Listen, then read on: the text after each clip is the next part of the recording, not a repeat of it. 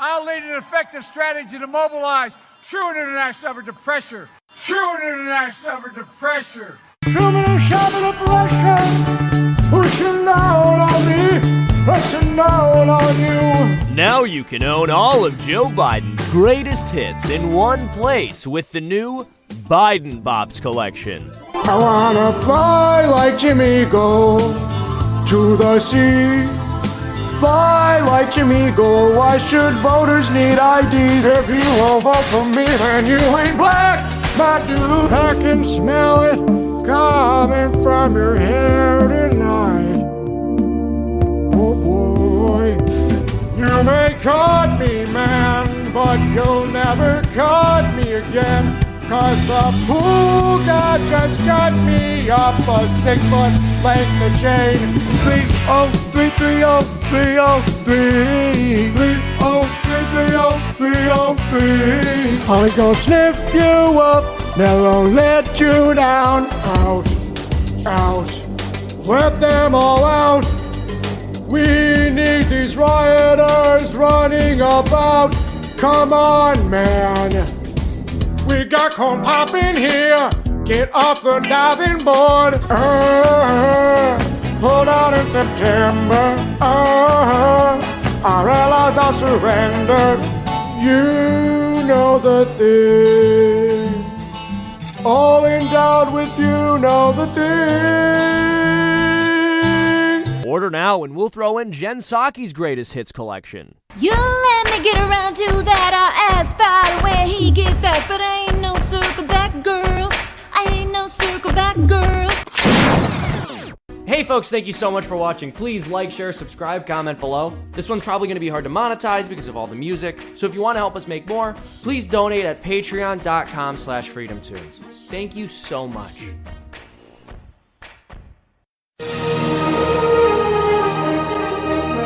And now, America's #1 show on pop culture and politics. This is the Michael Medved Show. And another great day in this greatest nation on God's green earth. Perhaps the most important, the most crucial of all of the lies to rebut about the Vietnam syndrome and this sense of reliving those same old tired debates again and again is the lie that you've heard so many times, that America is an imperialist power and the Vietnam War proves it, that it was an unconstitutional war that was actually based on a desire for American dominance. Now, the best way to get to the bottom of that first of the three big Vietnam lies is to actually make clear that the Vietnam War wasn't a separate war. Talking about the Vietnam War as a separate war is like talking about Gettysburg like a separate battle. As if Gettysburg and Antietam and the Battle of Cold Harbor were all separate wars, somehow, rather than just battles in one larger struggle. Well, Vietnam was just one battle in a much larger struggle. It was a struggle that ranged between 1946 and 1989. It has been called by some people, like Norman Podhoretz, World War III, and in many ways it was World War III. It's also been called the Cold War. Now, the Cold War was a war that pitted the forces of Soviet and international communism against the United States. Initially, the United States was the only country with enough power to try to resist the advances of Stalinism and communism. But eventually, of course, we were joined by our European allies after they were stabilized and by other free countries on Earth. But people today look back on this war as if it weren't serious. But for goodness sake, try to put yourself in the position of President Truman after World War II. This unbelievable cataclysm with so much carnage and so many deaths all around the world. And then immediately after World War II, after ridding the world of the danger of Nazism and ridding the world of the danger of Hitlerism, solving Hitlerism the only way you definitively solve evil, which is through destroying it. After that, all of a sudden you face a brand new evil. And it's the evil of international communism. It's an evil that very conservatively has been estimated by scholars who compiled what's called Communism's Black Book to have claimed more than 100 million victims, more than Nazism, during the 20th century. And many of those victims, most of those victims, actually entered their graves after World War II. I mean, the carnage is staggering, because after World War II, not only did the Soviet Union impose its iron heel on all of Eastern Europe, running down from Latvia and Estonia and Lithuania all the way down. They tried in a very bloody civil war to take over Greece. They were resisted by the United States. They conquered and dominated Poland, East Germany. Germany was partitioned, and this is very, very important. People forget, because now we have a united Germany again, but it looked very permanent. Germany had been broken apart on armistice lines. One half of Germany, actually it was much more than one half, it was more like two-thirds of Germany was under Western control and became a free country and a democratic country, and about a third of the old country of Germany remained East Germany, totally dominated by the old Soviet Union and what was called a satellite power. And this was true throughout Eastern Europe. Czechoslovakia, Bulgaria, Romania, Albania, which was under largely Chinese control. But all of these countries had been falling under the communist domination.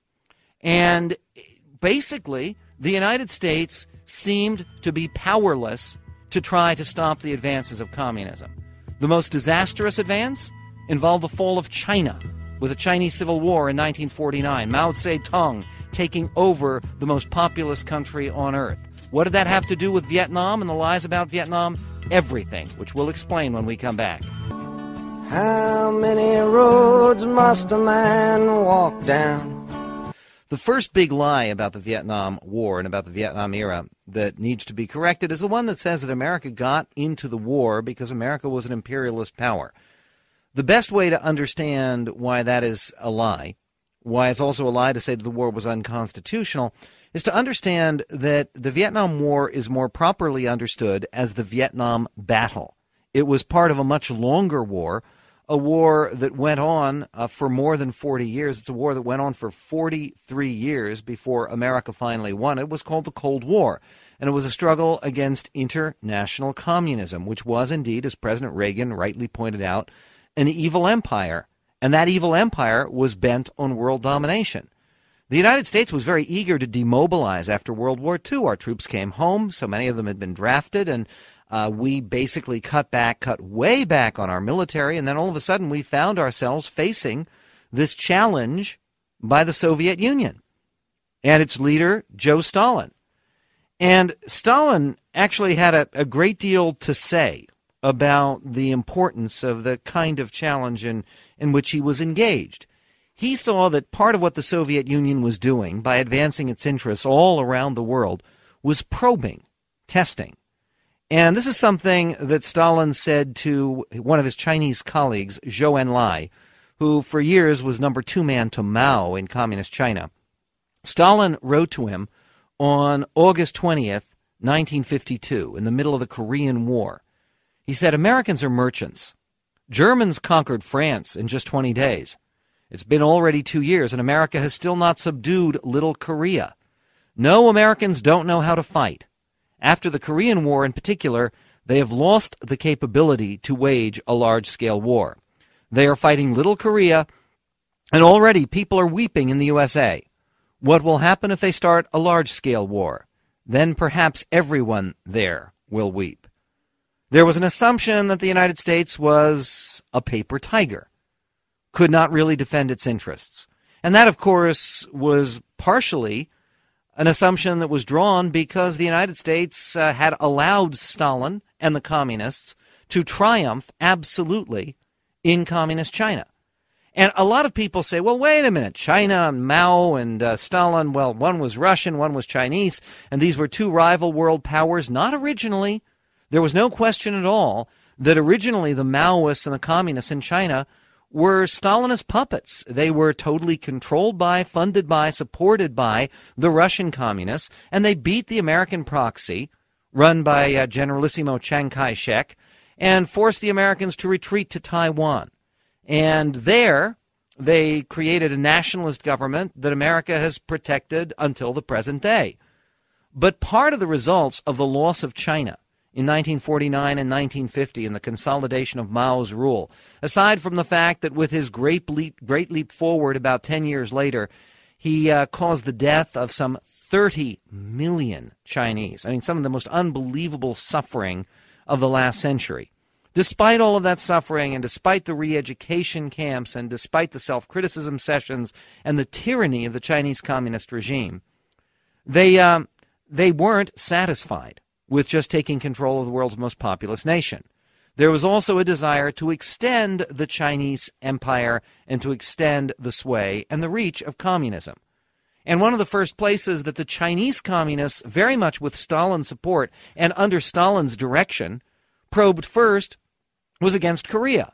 Right after they had come to power in Beijing, the North Koreans, the client state of the Chinese, invaded South Korea. Korea had been occupied, had been part of the Japanese Empire. When the Japanese retreated, it was partitioned, and half of the country was a power friendly to the U.S., run by a dictator named Syngman Rhee, but somebody who allowed at least some economic freedom and then eventually evolved into the democratic state of South Korea that we see today. But North Korea didn't accept that. The communists didn't accept that. They had a massive invasion. And then, to everyone's surprise, the United States, with UN support, because the Russians decided not to veto it, they actually boycotted the UN session, foolishly, involving the Korean War. The United States came roaring back under General MacArthur, and we fought this long, horribly bloody war, which by the right calculation, some people say the Korean War killed 38,000 Americans. Actually, the right number, if you look at the casualty figures, 56,000 Americans died in Korea. It was a horrendous and bloody conflict. And yet America fought that conflict because it was considered that if you allowed the Chinese and their Korean allies, their Korean proxies, to move forward in Korea, then the momentum of history, the message to the whole world would be very much as Stalin said, that America was not willing to fight, that America was not able to fight, that we basically would abandon the field and would allow the communists to take over anywhere. And, of course, the real prize was Europe, because at this time there was a very real chance of a communist takeover in France, communist takeover in Italy, in many of the countries in Europe that later became allied with the United States. And, of course, there was always the threat of the Russians with their enormous land armies, much bigger than ours, roaring forward to take over the rest of Germany, to take over Western Germany that we were protecting.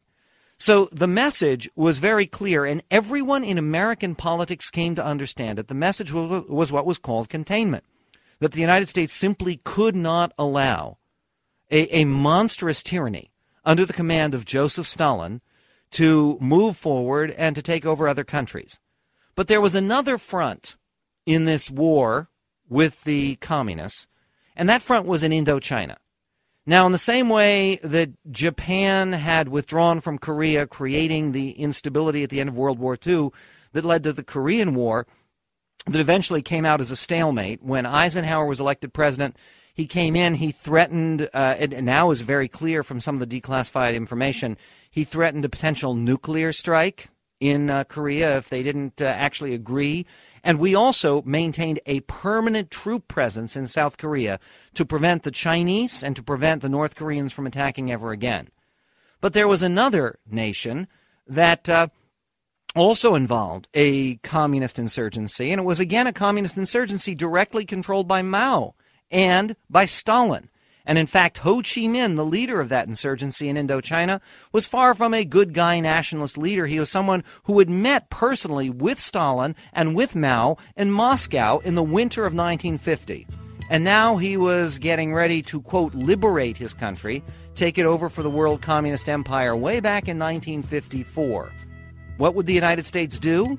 Well, what the United States did and didn't do had fateful consequences that helped to expose one of those three big lies about the Vietnam War.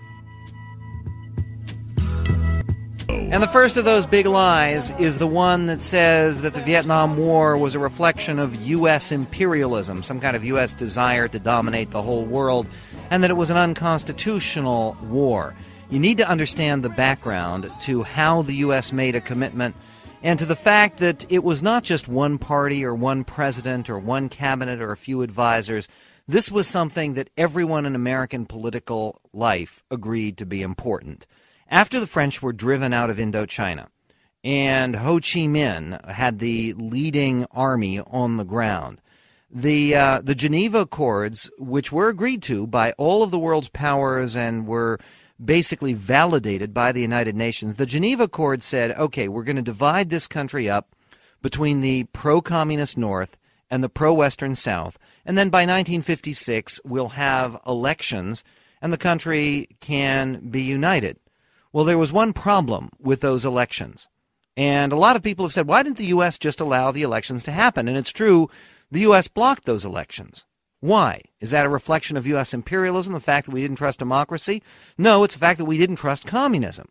Because there were two reasons that the communists would have definitely won the elections in 56.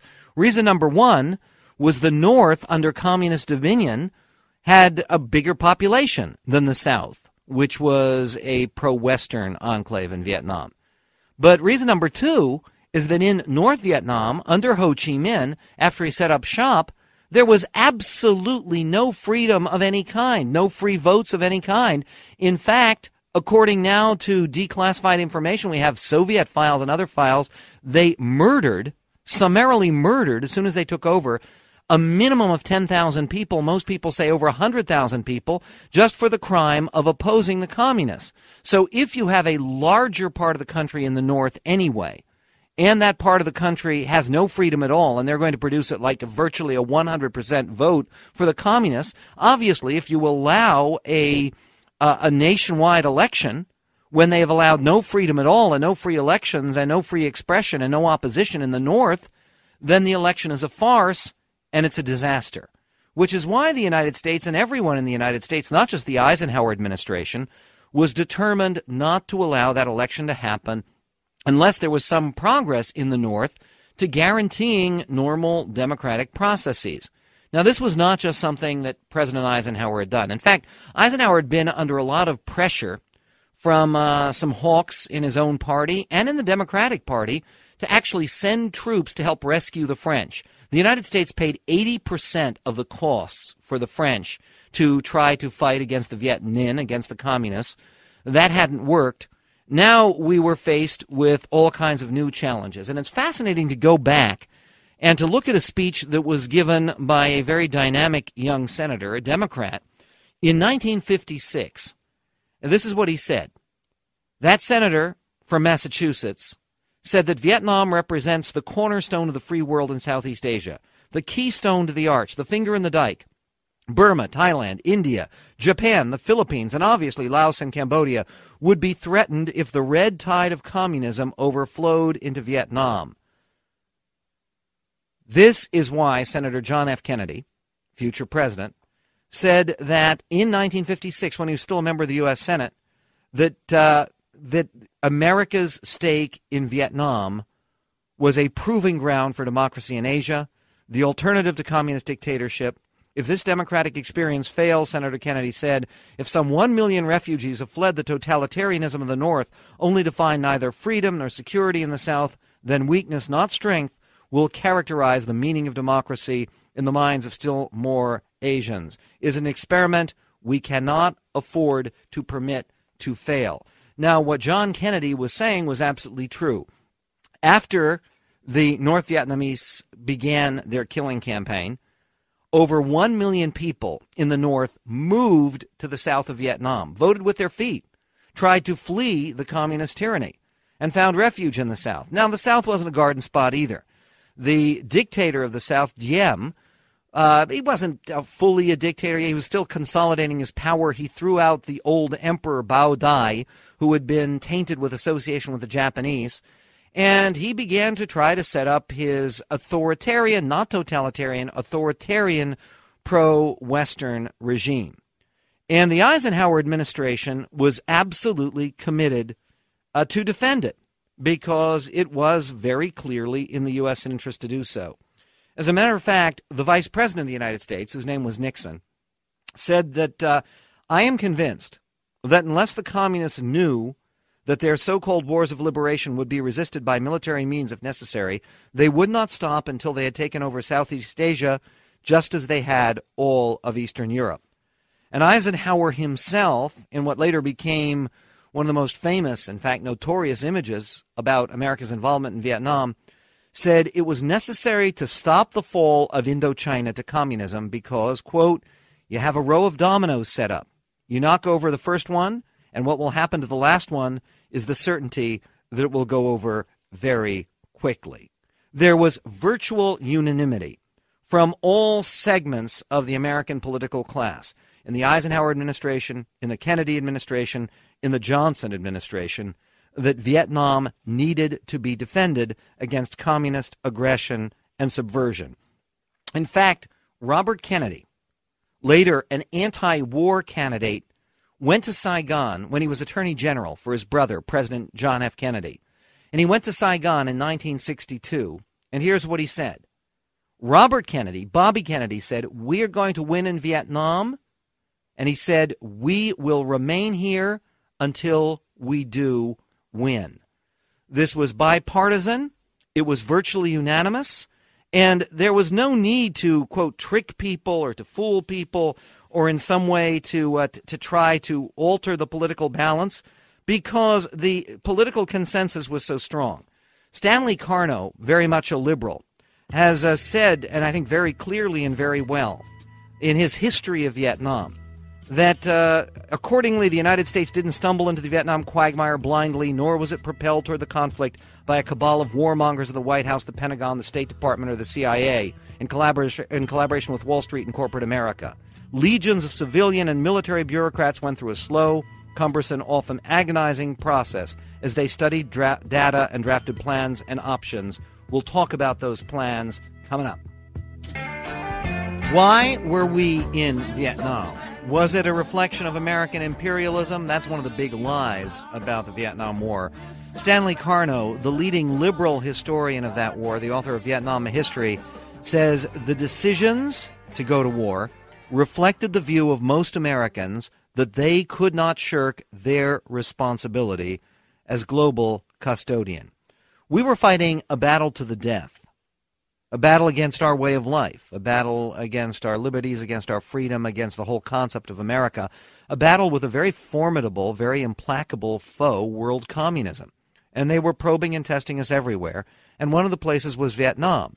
And future presidents, Richard Nixon, John Kennedy, President Kennedy's brother, future anti-war candidate Bobby Kennedy, everyone agreed that Vietnam was crucial, that this was a place that the United States had to make a stand. Was that based upon natural resources, some desire to steal their oil? You know what? They did discover oil off the shores of Vietnam at the very middle of the Vietnam War.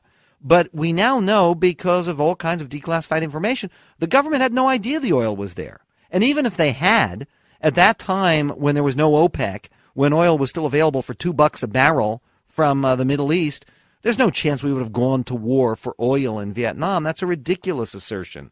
The other ridiculous assertion, that the war was unconstitutional. Michael Lind, who is kind of a centrist-leaning liberal writer, wrote maybe the best single book on the Vietnam War, recent book. It's called Vietnam, the Necessary War. And he makes the point that the Vietnam War was not an undeclared war because the Southeast Asia Resolution, otherwise known as the Tonkin Gulf Resolution, was a legitimate conditional declaration of war. Nor was any senator or representative tricked into voting for it, because everyone knew that the purpose of the resolution was to enable the president to increase U.S. military efforts to prevent the forcible incorporation of South Vietnam, Laos, and Cambodia into the communist bloc. How did they know that? How can he say that? Listen to the language of the Tonkin Gulf Resolution. It was adopted unanimously by the House of Representatives in 1964, August 7th, and with only 2 dissenting votes in the U.S. Senate, 98-2. The Congress resolved by the House and Senate and House of Representatives of the United States of America and Congress assembled that the Congress approves and supports the determination of the President as Commander-in-Chief to take all necessary measures to repel any armed attack against the forces of the United States and to prevent further aggression. The United States regards as vital to its national interest and to world peace the maintenance of international peace and security in Southeast Asia.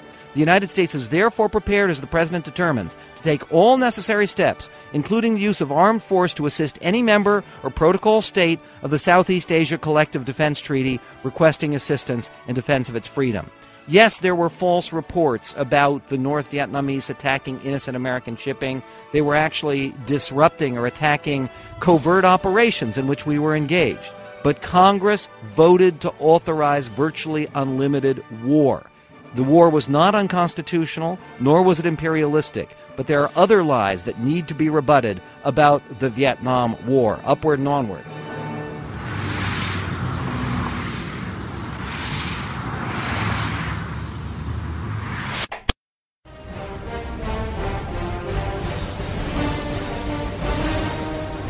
Hello, everybody. Welcome to the Dennis Prager Show. A lot of Americans think, quote, we lost. And what you point out is to the extent that there is the Army, the U.S. troops won. You bet they did. Yeah. And along with the South Vietnamese. And the South Vietnamese. Yeah. And that's what you write. It's a short, powerful book. So why don't you give us, people don't know. So just a couple of facts. Give us an outline of what happened. On January the 23rd of 1973, the president gave a speech that we had. The president we're talking was about? Nixon. Okay, go on. That day they had initialed the Paris Peace Accords. They would sign it in 4 days. What it meant was that we had won everything that Presidents Eisenhower, Kennedy, Johnson, and Nixon were all presidents during this war, and we had won everything that those four presidents had administered. And the agreement was absolutely magnificent. It was called a ceasefire, but it was so much more than a ceasefire. It was a guarantee that the South Vietnamese would have free and fair elections. The North Vietnamese signed it. The Viet Cong signed it. That they would have the freedoms that we enjoyed, and what we did was plagiarized our First Amendment and added every blessed freedom that you can think of. We added freedom of residence, freedom of private property, freedom of private enterprise, everything that you could think of. We had about a dozen freedoms itemized that they would have guaranteed. Viet Cong signed it. North Vietnamese signed it.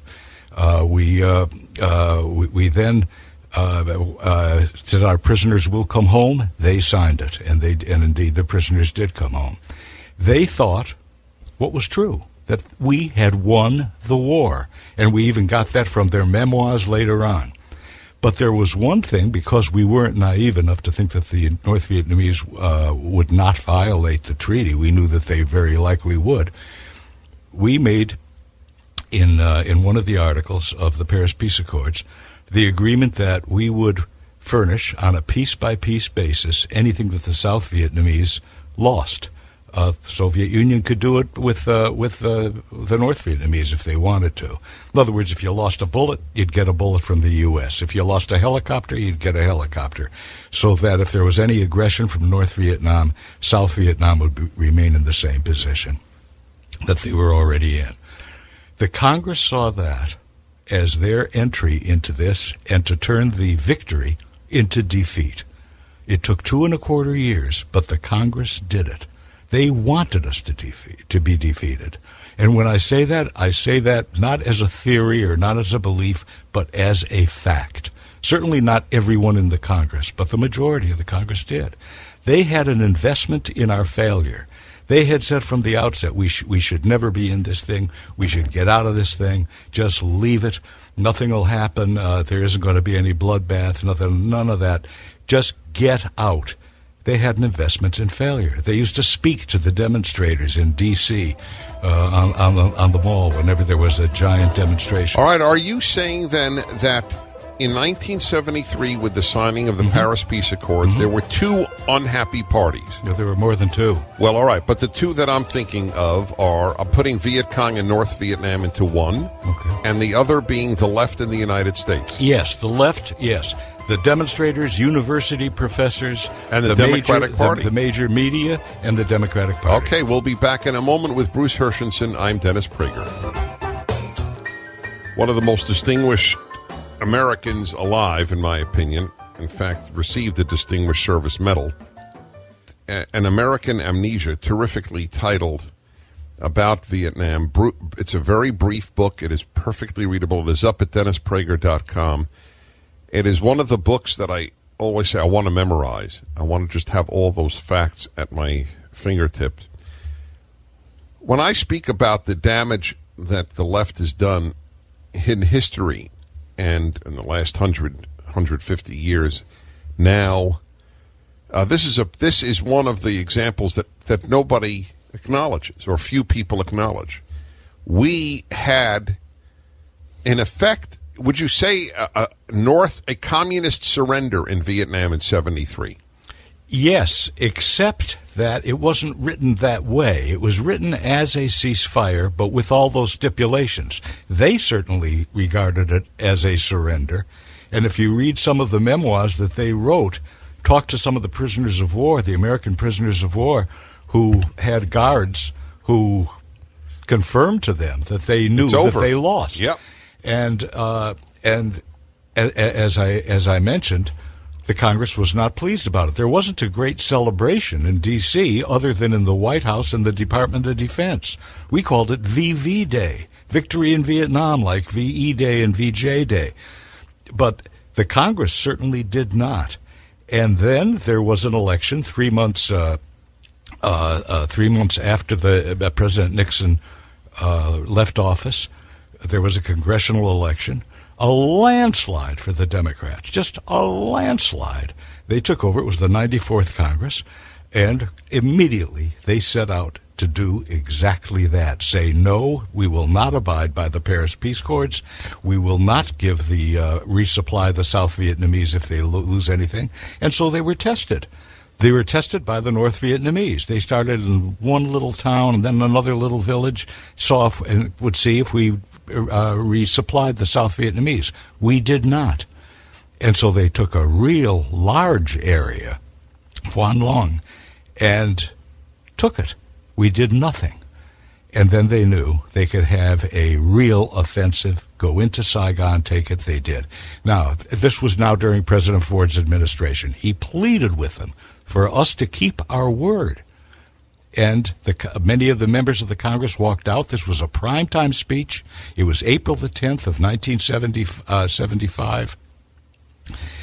And he pleaded that Cambodia would surrender and South Vietnam would surrender unless we keep our word. Many of the members walked out. 7 days later, April the 17th, Cambodia surrendered. After that, April the 30th, Saigon surrendered. South Vietnam surrendered. When Saigon surrendered, and Cambodia already had surrendered 13 days earlier, Senator Fulbright summed up the feeling of the 94th Congress. He said, I am no more distressed than I would be if Arkansas lost a football game to Texas. He was a senator from Arkansas. Head of the Foreign Relations Committee. Yeah. And that started the Southeast Asian genocide. You're talking about more than 2 million, about 1/4 of the people of Cambodia dead. You're talking about 1 million boat people from South Vietnam. They had no other way to get out of the place. 500,000 of them are still underneath the South China Sea. Yeah, drowning and shark eating. And you don't hear any of those people who were in that Congress apologize, that they were wrong. Well, you know my statement, Bruce. Being on the left means never having to say you're sorry. You said it. You said it. Now, I will say there's been some marvelous people who have said they were sorry about what they advocated during those days. John Voight is one of them. David Horowitz is another. There are those, and I put them in the book because I think that's marvelous. They realize they did the wrong thing. They're devoting their lives to the liberty of other people now. It's such a painful chapter. Sure is. I'll tell you, everybody listening knows how proud I am to be an American. That doesn't mean that every moment, any more than any parent. There are times in a child's life you're not proud of your child, or proud of a parent even all the time. But I have to say, the videos of our allies trying to get on the last helicopter leaving Saigon, They hurt me as an American. That You bet. Lake Balboa, California. It's Gary. Hello, Gary. Hi, Dennis. Hi. And Bruce. Hi, Gary. Your book for about 3 months, Really? and I am only halfway through it. I find it so painful to read. It makes me so ashamed of my country. Oh, And don't be it's ashamed of your depressing country. Be ashamed depressing of. because there's no place else to go. There's no country better. You bet there's no country better. And don't be ashamed of the country. Be ashamed of those members of the Congress that the people voted for and allowed this to happen. And to this day, I have met very few people who remember that these things happened. And that's really why I make a point of it. It is an amnesia. It's a serious one. I understand how kids don't know it, because most of their professors aren't going to tell them about it, but I don't understand how those people who were living at the time, who were mature at the time, who knew what was happening at the time, can allow this to go on. Well, if you raise this, and thank you, Gary. The Thanks, point Gary. is to be ashamed of the left. All right. Well, I mean, let's call it where it's not the country; it's the left. The left controlled the media. The left told the narrative. Yeah, that's true. And because they control the narrative, they control the way people perceive what happens. He who controls media controls history, but not forever, and not where there's talk radio, and not where there's Fox News, and not where there's a Wall Street Journal, and not where there's a Bruce Herschensohn. That's the point. And that's why we annoy them terribly, because then they can't monopolize the narrative. So that's if one is going to talk about being ashamed. Their answer when I raise this issue with folks on the left is, well, what did you want us to do? Bomb Hanoi? I mean, we tried everything and we still didn't win. But they don't answer the question. We did win. Do you know how we did it? By bombing Hanoi and Haiphong. Yeah, that's how we did it. Well, they say, well, how much more did you want to? No. They don't know this. I'm telling you, I think that 90% of the people on the left don't know this. That's what brought them to the table. And at the time we were bombing, the New York Times called the president a maddened tyrant. The Washington Post said that the Americans questioned his sanity. However, it brought them to the Paris Peace Accords, and they signed them with that guarantee that we. Why didn't they say question Churchill's sanity on bombing Germany? Back in a moment.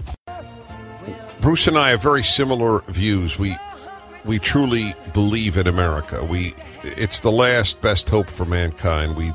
Is that fair to say? I mean, we're just totally in sync on. There's no question about it. And if anything should happen to the United States, I think that civilization as a whole would decline to centuries and centuries and centuries ago, because we are the hope. We are the only nation in the world, the only nation that has had the power and the will to spend our lives for the liberty of others, of strangers. That's right. It's as simple as that. Who knew the Koreans or the Vietnamese? And the left portrays it as imperialism. I know they do. It's truly vile. It is. I learned when I was a little kid, when the Marshall Plan came. My God. Usually people who win wars can make the other side the taxpayer for life. They're going to they'll pay all of our taxes. Right. We did the opposite. We, the American taxpayer, paid to rebuild and to bring liberty to those places that didn't have it. I mean, it's just an amazing thing. Churchill called us the most generous nation in the world. And then since that time, we have done so much for so many others. No country has ever done what we've done. All right, let's go to some of your calls. Let's go to Newport Beach, California. Rich, hello, Rich. You're on with Bruce Herschensohn and me, Dennis Prager. Thank you for taking my call, Dennis. I just wanted to get Bruce's take on why they continue to call it a war in Afghanistan and Iraq. Just my take is, we won the war. I mean, Saddam Hussein and the Taliban were absolutely 100% defeated, and it seems like they're kind of setting us up in the media and the storytelling of it, as you will, for failure by still continuing to call it a war, because when we finally do leave, they could immediately say that's a loss. No, I have to disagree with you on that. In fact, I don't even call it two wars. I call it one. It is the war against radical Islamic terrorism. There are theaters in this war, just like there was the Pacific Theater in World War II and there is the European Theater. There are theaters in it. One of them would be the Asian theater of Afghanistan and Pakistan. The other would be Iraq. It's entirely possible that it's going to be Yemen or it's going to be Iran. But it is one war, and it is the war against radical Islamic terrorism.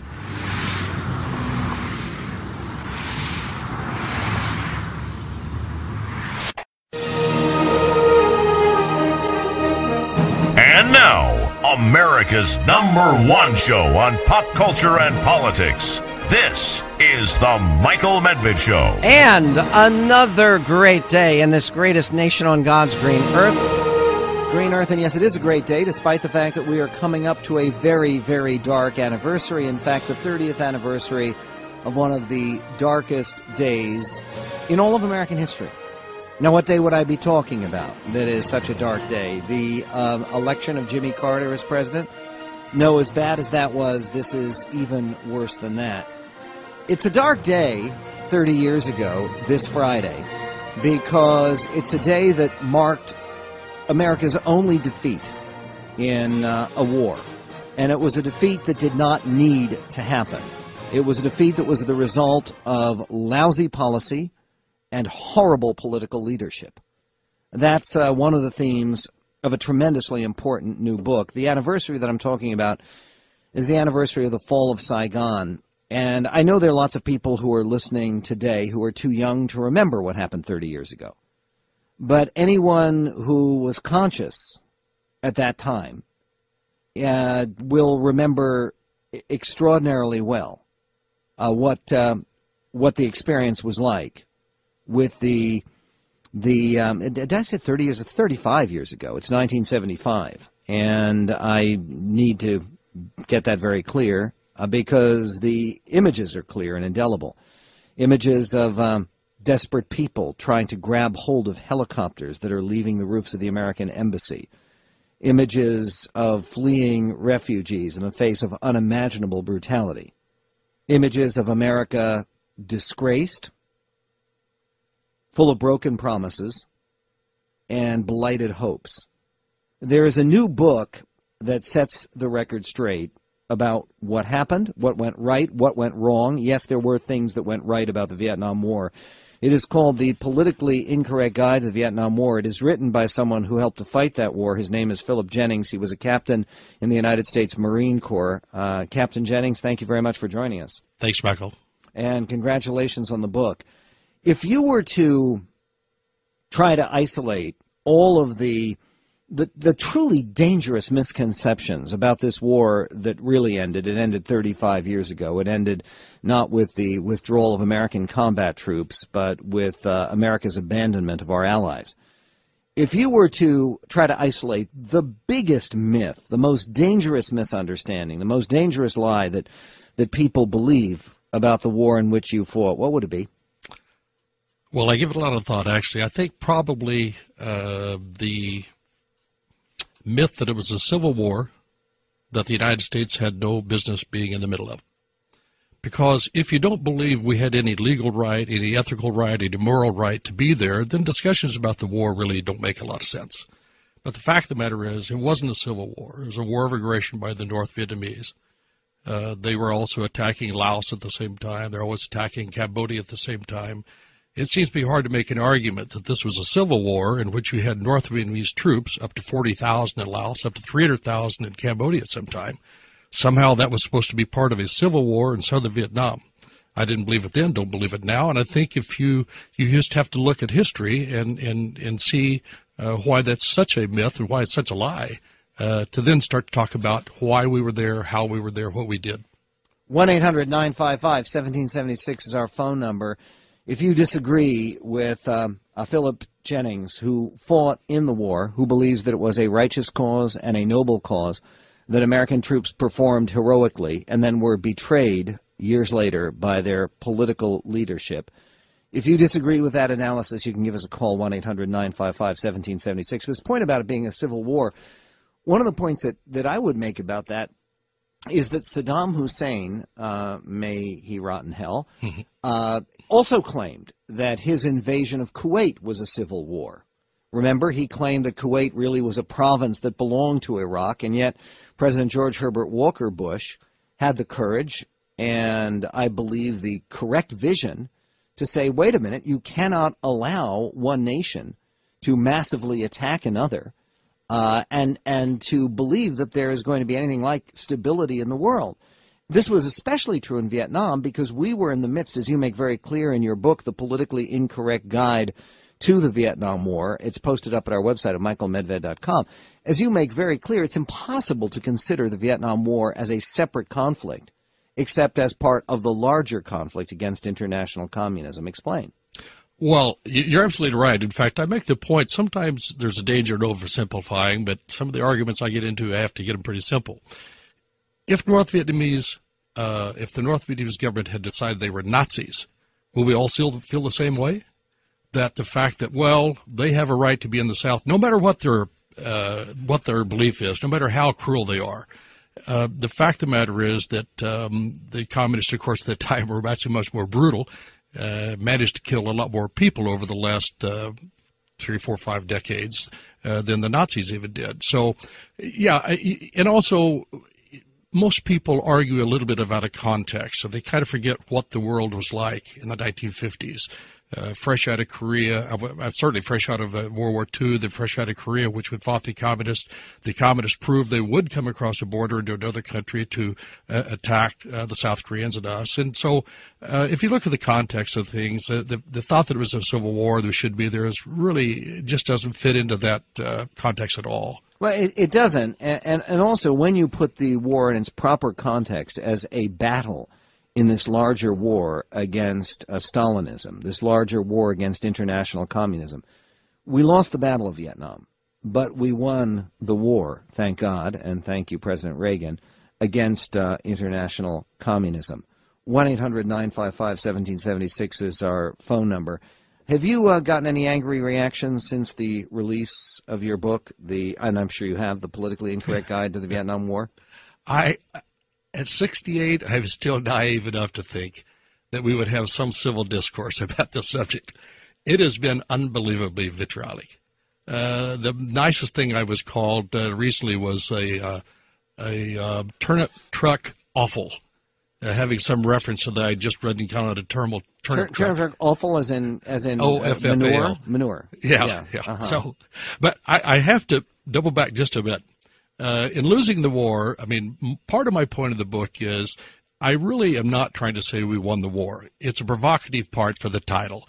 But the fact of the matter is, I do want people to understand that in 1973, our troops were home. Our POWs were home. There was an elected government in South Vietnam. We had a semblance of a treaty that we intended to live up to, and we left Vietnam in that way. Over the next 2 years, the Vietnamese, of course, North Vietnamese communists just ignored the treaty. We didn't help the South Vietnamese, and the result was the fall of Saigon. Yeah, and again, for people who believe that the solution to world conflicts are negotiation, there was a piece today, fine piece by Bret Stephens, about peace processes. Peace processes never work. They just never work because basically the only way that wars end is one side wins, one side loses. And basically the agreement that Secretary Kissinger had negotiated back in 1973 was an American victory, and then later betrayed by the Democrats in Congress who overrode President Ford, and the whole tragic story is told beautifully in your book, The Politically Incorrect Guide to the Vietnam War. Let's go to Mark in Simi Valley, California. Mark, you're on with Philip Jennings. Hello, Mr. Jennings. Thanks for your service. I'm having a real hard time reconciling the fact that Vietnam is a communist nation as we speak. 50,000 of our best and brightest went there, 60s and 70s, and died there. And what exactly did they die for if we're buying T-shirts that are made in Vietnam? Thanks. Well, Michael alluded to it earlier. There's a number of answers to that, one of which is, of course, if you look at Southeast Asia today and try to think back of what it might have been had we not expended our time and our blood and money in Southeast Asia, it would be much worse seen. The fact of the matter is, after Vietnam, Indonesia, Thailand, Malaysia, New Zealand, Australia weren't threatened now by a communist force coming down and taking over that part of the world. So that's one aspect of it. The second aspect of it is that, and one of the things I try to tell people is that you can still feel good about sacrifice, even if the end result isn't what you'd hoped. I went over primarily because I believed in America. I believed what Kennedy said in his inauguration speech. I believed in the Marine Corps. I believed in our obligation to help other people have what we had in America. And so even with the result that happened, I don't feel bad about it. I feel bad about my friends that died. It's unfortunate, but I don't think we have to be ashamed or feel bad of what we tried to do and what happened. What about when we come back with the author of The Politically Incorrect Guide to the Vietnam War? What about John Kerry's charge right after he came home that all Americans who served in Vietnam were baby killers and committers of atrocities? Was that your experience, Captain Jennings? We will hear from Philip Jennings, the author of The Politically Incorrect Guide to the Vietnam War, coming up. 1-800-955-1776. Michael Medved.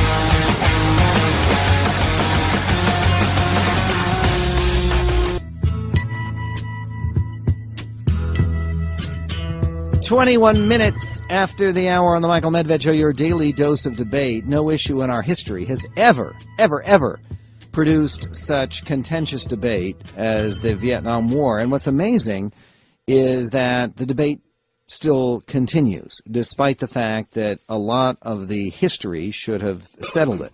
For instance, there were people at the time of the war who suggested that American troops were, John Kerry used a term like the invading armies of Genghis Khan, and suggested that every single American who served in Vietnam had committed atrocities. First of all, how old were you when you enlisted in the Marine Corps? 22, I think, when I enlisted. Yeah. You were 22 when you enlisted, and how long after you enlisted did you go over to Vietnam? 20 months. 20 months later. And you were in country. I know you flew for Air America after you were in the Marine Corps. How long were you in country total? A year in Vietnam and 2 years in Laos. And 2 years in Laos. And did you personally participate in lots of atrocities that you feel guilty about? I did not. And how about your fellow Marines? I never saw any. Yeah, it's obviously a very, very bitter thing about from the veteran standpoint. There isn't any doubt. There's a show last night on My Lai. And it's a pretty brutal show. My Lai was horrible. My Lai was horrible. Utterly exceptional, as you make clear in your book. Yeah, I mean, that's the only thing I know to say about it. I mean, it happened. It was horrible, and it's such a big deal because it is absolutely un-American. It's nothing that our troops our officers would condone or encourage, and there's hardly any other statement about the other side of what happened. And that's okay, except that you have to put it in context with the war, the fact that it was a brutal war. There was young guys, and My Lai happened. I don't think it was. There was a book out there very long ago that really made the case that there was a My Lai a month or a My Lai a week or something like that. It's just horrible. Well, it's nonsensical. Gunter Louis, who's an authoritative historian, he's a great historian, one of my favorites. He teaches at the University of Massachusetts. He did an 1,100-page analysis. He went over all of the military records. And as a former Marine, the military, there are records of everything. I mean, you can't burp without it being recorded somewhere. And the truth of the matter is that our troops in Vietnam actually conducted themselves more honorably, with less atrocities, with less violations of the standards of war than our troops in World War II. And what's amazing about that is you still have morons like Tom Hanks, and you'll pardon me, I think he's a great actor, and congratulations to him, but he was just interviewed about this new TV series he did on HBO, fine TV series, called The Pacific. And he suggested that against the Japanese and against the Vietnamese, we committed all kinds of atrocities because of racism that we didn't commit against the Germans, when the actual records show that there actually were more incidents of atrocities against the Germans during World War II. I remember his statement. I was just so saddened by it, and I don't know why people do things like that. It is just outrageous to make those kinds of claims, and I don't address it deeply in my book simply because there's nothing really to address. All the officers and men in Vietnam knew right from wrong. Did they always do it? No. Was it often? No. Did it happen sometimes? I'm sure it did. There's 3 million people that fought in Vietnam in over 7 or 8, 10 years, and some unfortunate things happen. 1-800-955-1776. Let's go to Stan in Houston, Texas. You're on the Michael Medved Show. Or actually, let's go to Bill in San Diego. Bill, you're on the Medved Show with Philip Jennings, author of The Politically Incorrect Guide to the Vietnam War. Hey, Michael, love your show. And, Philip, I sure appreciate your perspective. I did my time in Southeast Asia in '68. I was with an anti-submarine warfare group off of Korea during the Pueblo incident and then off Yankee Station. You grunts taught me to fly. I have a great admiration for you. Thank you. Question. A few years ago in the proceedings, I read an article that was sort of stunning where the Joint Chiefs of Staff were with Lyndon Baines Johnson at the White House, and he was leading them out, and he turned on them, and in the most vitriolic, I guess you'd say, way, he let them know that he was really not interested in what they had to say. And I thought, I've thought through all of these things like you have, and wondered about them, and I thought to myself, you know, if they had resigned at that point just because of what he had said to them, I thought it might have been a great statement for the American public to understand the divide between Lyndon Baines Johnson and the Joint Chiefs, at least. Got any comments about that? Well, the incidents in my book, as a matter of fact, because I did think it was important to kind of show the attitude of the President of the United States that time toward the military. And it's just one of those very unfortunate things. LBJ never really seemed to grasp the fact that he was in the middle of a war, and he had other agendas, and some of them good, civil rights, etc. But he didn't direct his attention toward what was really happening to our troops and what he needed to do to win the war. He wasn't willing to do it. And one of the things that comes across clearly here is that whatever people want to say about President Nixon, when he took over management of the war, things turned for the better. Well, absolutely. And in fact, if you ask me about the vitriolic responses, it is really interesting, Michael, that when I talk about Nixon, and I don't talk about pro or anti-Nixon, I just talk about Nixon, what he did, I just try to stick with what happened once he took over. He got our troops out. He forced the North Vietnamese to sign a treaty, got our POWs home. What else do we ask him for? Well, and he also, the casualty rate, this is one of those things that, again, will people be reminded of reading your book. We were sustaining casualty rates in Iraq that were horrible, that were more than 400 people a year. During the height of the Vietnam War, we were losing in killed in action 400 people a week. And President Nixon dealt with that and dealt with a impossible political situation.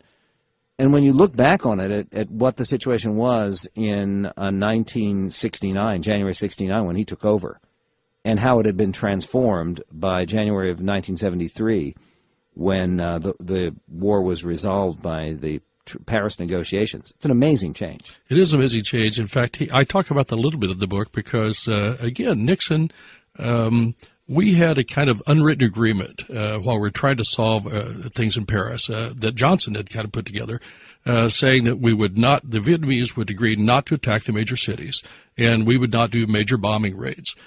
When Nixon came in, the Vietnamese just stepped up, the communists stepped all their attacks, and he simply told them, I am not going to stand by while the death rate of our troops goes from 250 a week to 400 a week. And he took care of it. That's when he went into Cambodia. Yeah, and which occasioned all kinds of protests on the campuses. What about those protests? We keep hearing that protest is patriotic. How did fighting men feel about protests while they were fighting in Vietnam? And did those protests actually help to end the war?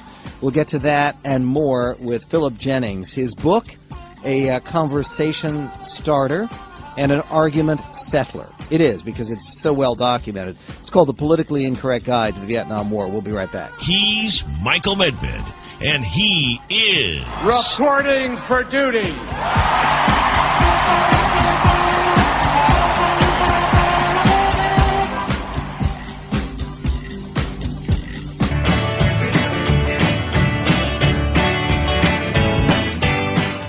1-800-955-1776. Michael Medved. 34 minutes after the hour on the Michael Medved Show. For folks in the Seattle area who would like to learn something or engage in debate about the truth of America's most misunderstood and most controversial conflict of them all, the Vietnam War. And by the way, for people who weren't alive during that time, if you believe that the Iraq War was controversial, you can't compare it. I mean, there literally were people who died here in the United States because of terrorist actions by folks like Bill Ayers, a friend of the president's, one-time friend of the president's, who were so committed to striking out against what they called the evil American power structure and undermining the American cause in Vietnam. I should say Philip Jennings, the author of The Politically Incorrect Guide to the Vietnam War, not only served in the United States Marine Corps himself, he has a son who is a second lieutenant in the U.S. Marine Corps, serving right now in Afghanistan, and may he come home victorious with a kind of victory that our troops in Vietnam were denied. I wanted to get to this question before we go back to our callers at 1-800-955-1776 about